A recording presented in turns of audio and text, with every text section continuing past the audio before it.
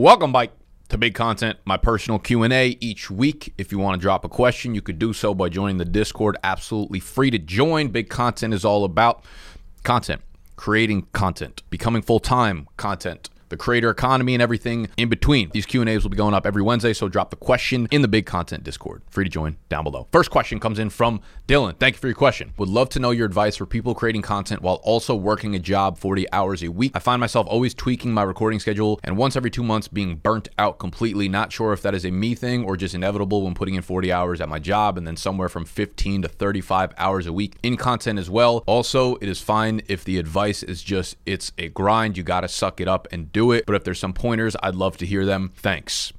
So my advice is it's a grind. You just got to suck it up.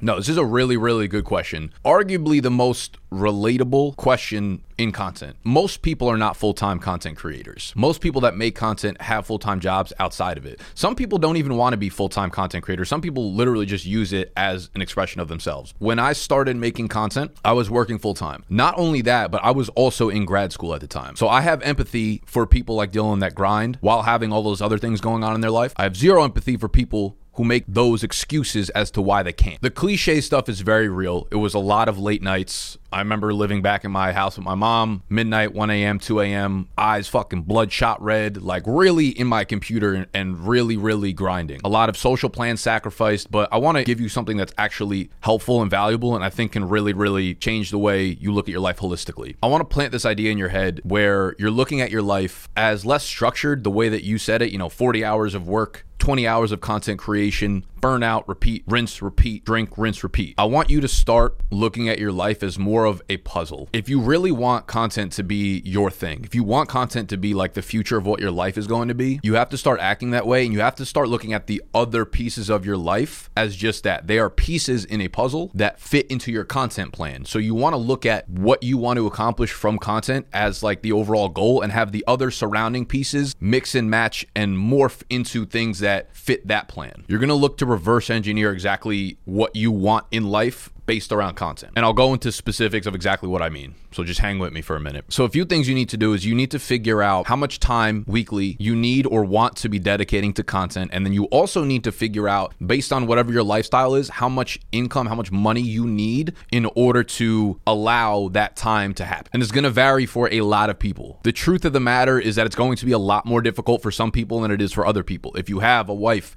and kids and mortgage, it makes that equation much more difficult because you're going to need a lot more money to sustain your lifestyle. The time needed to make content might stay the same, but the allotted time in which you have to make that content becomes a lot more minimal because you have these other people that you're responsible for. So not everyone's going to have the same plan. Not everyone's going to need the same amount of money. Not everyone's going to need the same amount of time. Not everyone's going to have the same amount of time. But the equation, the puzzle, is the building block and the structure for everyone the same. So I'm going to give you a few different ways that you could look at this and I think are actionable for you. Let's say you put in, right, you said 15 to 35 hours a week. Let's say you put in 25 hours a week making content on YouTube. And let's say your YouTube channel grows by 100 subscribers a week. And if you're starting out, that's probably too high. Let's say like 30, 25, 20 subscribers per week. Now, let's say you take those 25 hours and you allocate, I would say all of them, to platforms, to making content on platforms that actually allow you to grow quickly at a much quicker rate, TikTok, YouTube Shorts, Instagram Reels. I would allocate all of them. If you're not comfortable doing that, maybe allocate 10 or 15 of those hours to doing content on those platforms because you could do it in a higher volume and you're going to grow at a higher volume. So now, instead of growing at 30 subs per week, maybe you're growing at 100 followers per week, maybe 300 followers per week, maybe 5. I don't know the exact number, but you're going to grow at a much, much quicker rate. Now,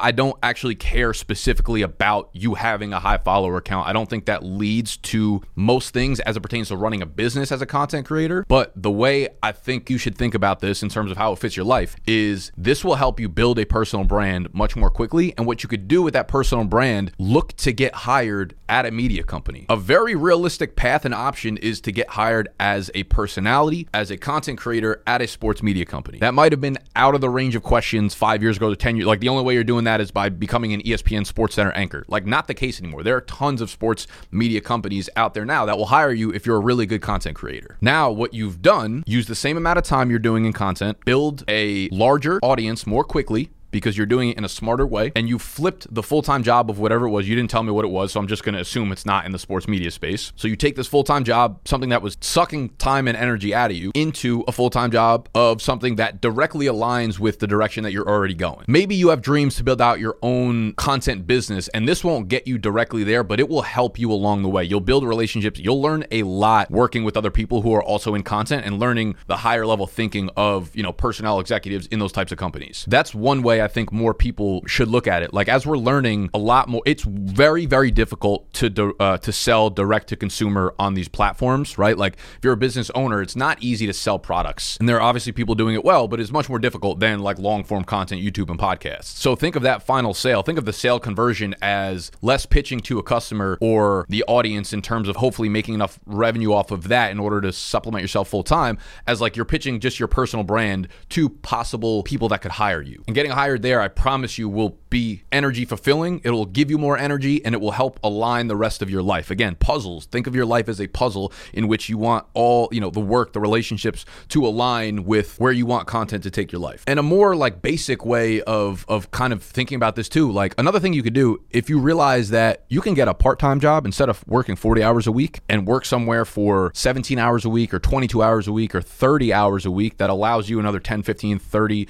hours on the content, but also helps you hit the financial means that you need, you should definitely really consider that. I don't know your financial situation at all, but every one of us can cut back on our financial spending to supplement the lifestyle that we really want. Most people can't look at it this way because it's not the norm. And when you're doing something that's not the norm, people judge you. And most people won't do this because you're scared of the outside judgment. But if you're going to let the outside opinions of people dictate the way that you live your life, like, you're not cut out for long-term content to begin with. So again, I go back to like, if you want content to be the thing for you, you have to start acting holistically as if it is your lifestyle already, and all the other pieces supplement it. Time, money, how do I fit the equation? That, like, you take content and you look at how much money and how much time do I need in order to like put my best self into this, and then fit the other pieces around it. I know that's a giant lifestyle change, but I think most of them are probably doable if you take a long, hard look at your life and realize most of the reasons you're not doing them are because of outside validation. I hope that helps. Question number 2, Morrison asks, does a social media company operate under the standard business model of reinvesting 20% of profits to the business? Are there any unforeseen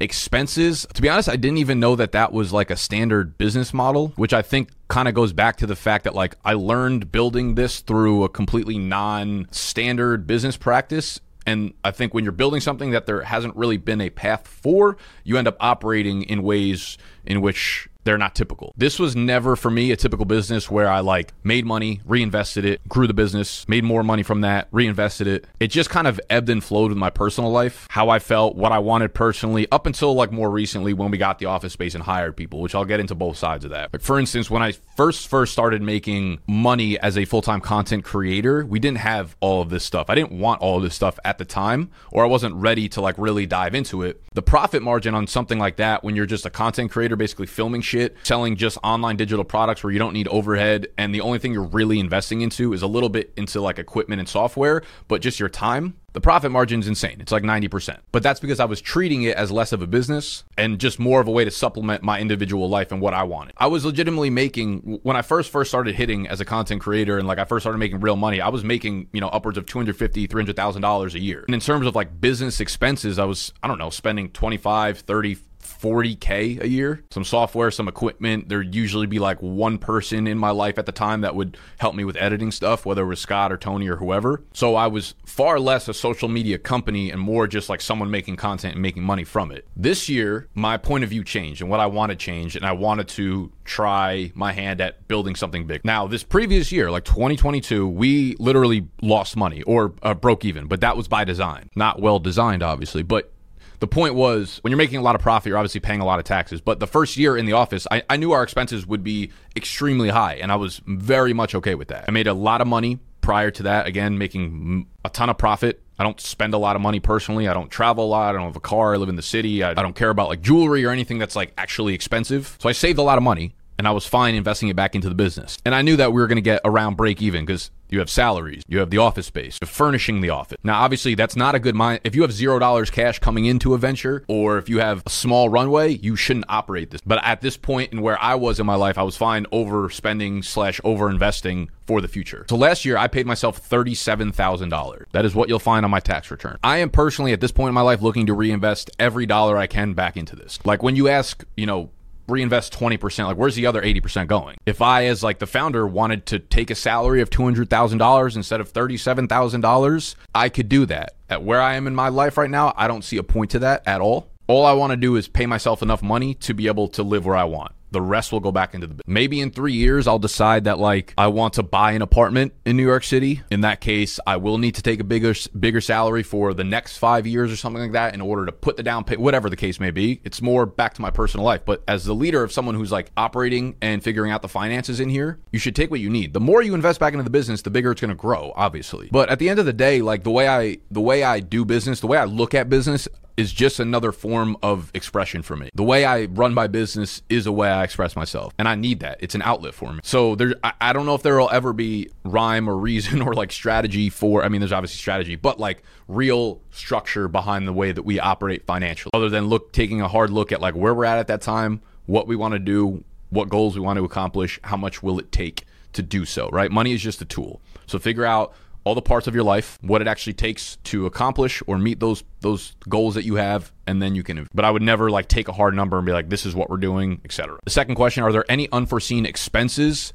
My God, there are literally only unforeseen expenses. Literally every time you do anything as a business, there are some unforeseen expenses. It's like the more you do, the more you accomplish, the more the more you need. The more you need in order to keep doing and keep accomplishing and keep moving up. If that makes sense. I think one of the biggest ones is like software. That shit sneaks up on you very quickly. If you've never been on like the marketing side of things or business or ran your own business, whatever, there's software for fucking everything out there, and for good reason. There are a lot of pain points. For instance, like we use this one software called TimeBolt, which literally you upload a video into TimeBolt and then it just cuts out any dead space, any pauses, and it just saves the editors a lot of time. Running an online business, you start to run into like all these little niche things that you need help with, and there's been a software to plug most of these holes. Like for instance, I run our payroll through QuickBooks, and that software monthly is like $215. So I have to pay $215 a month just to have the right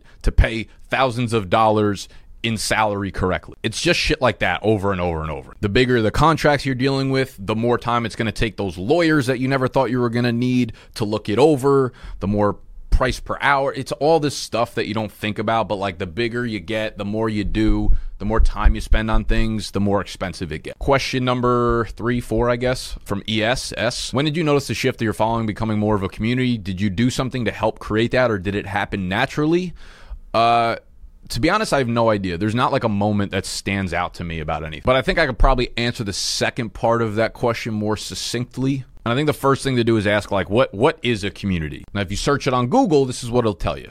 A group of people living in the same place or having a particular characteristic in common, a feeling of fellowship with others as a result of sharing common attitudes, interests, and goals. And oftentimes you'll notice like the more niche these particular interests or goals or attitudes are, the more passionate people are about it, right? If you're wearing like a piece of clothing from an unknown whatever, a band, a company, and you pass someone in the street that has that, there's like a much different reaction than passing someone who's wearing like a really, really fucking popular company's t-shirt or a band's company. It's like there's so many people doing it that it's not that cool that you have an overlap there. And this is going to sound cliche, but there is nothing more unique than you as an individual. Everyone is so different. The difference is most people are afraid of actually letting that different come out. If you look at most good content creators, if you look at most great content creators, the difference between them and the ones that don't succeed are typically that they let their different come out on camera. And it makes those weirdos out there in these little niches and communities feel less alone. And when you do that, you automatically start to create this community around it, around you, around these euphemisms, around things you say, around things you do, around the way you act.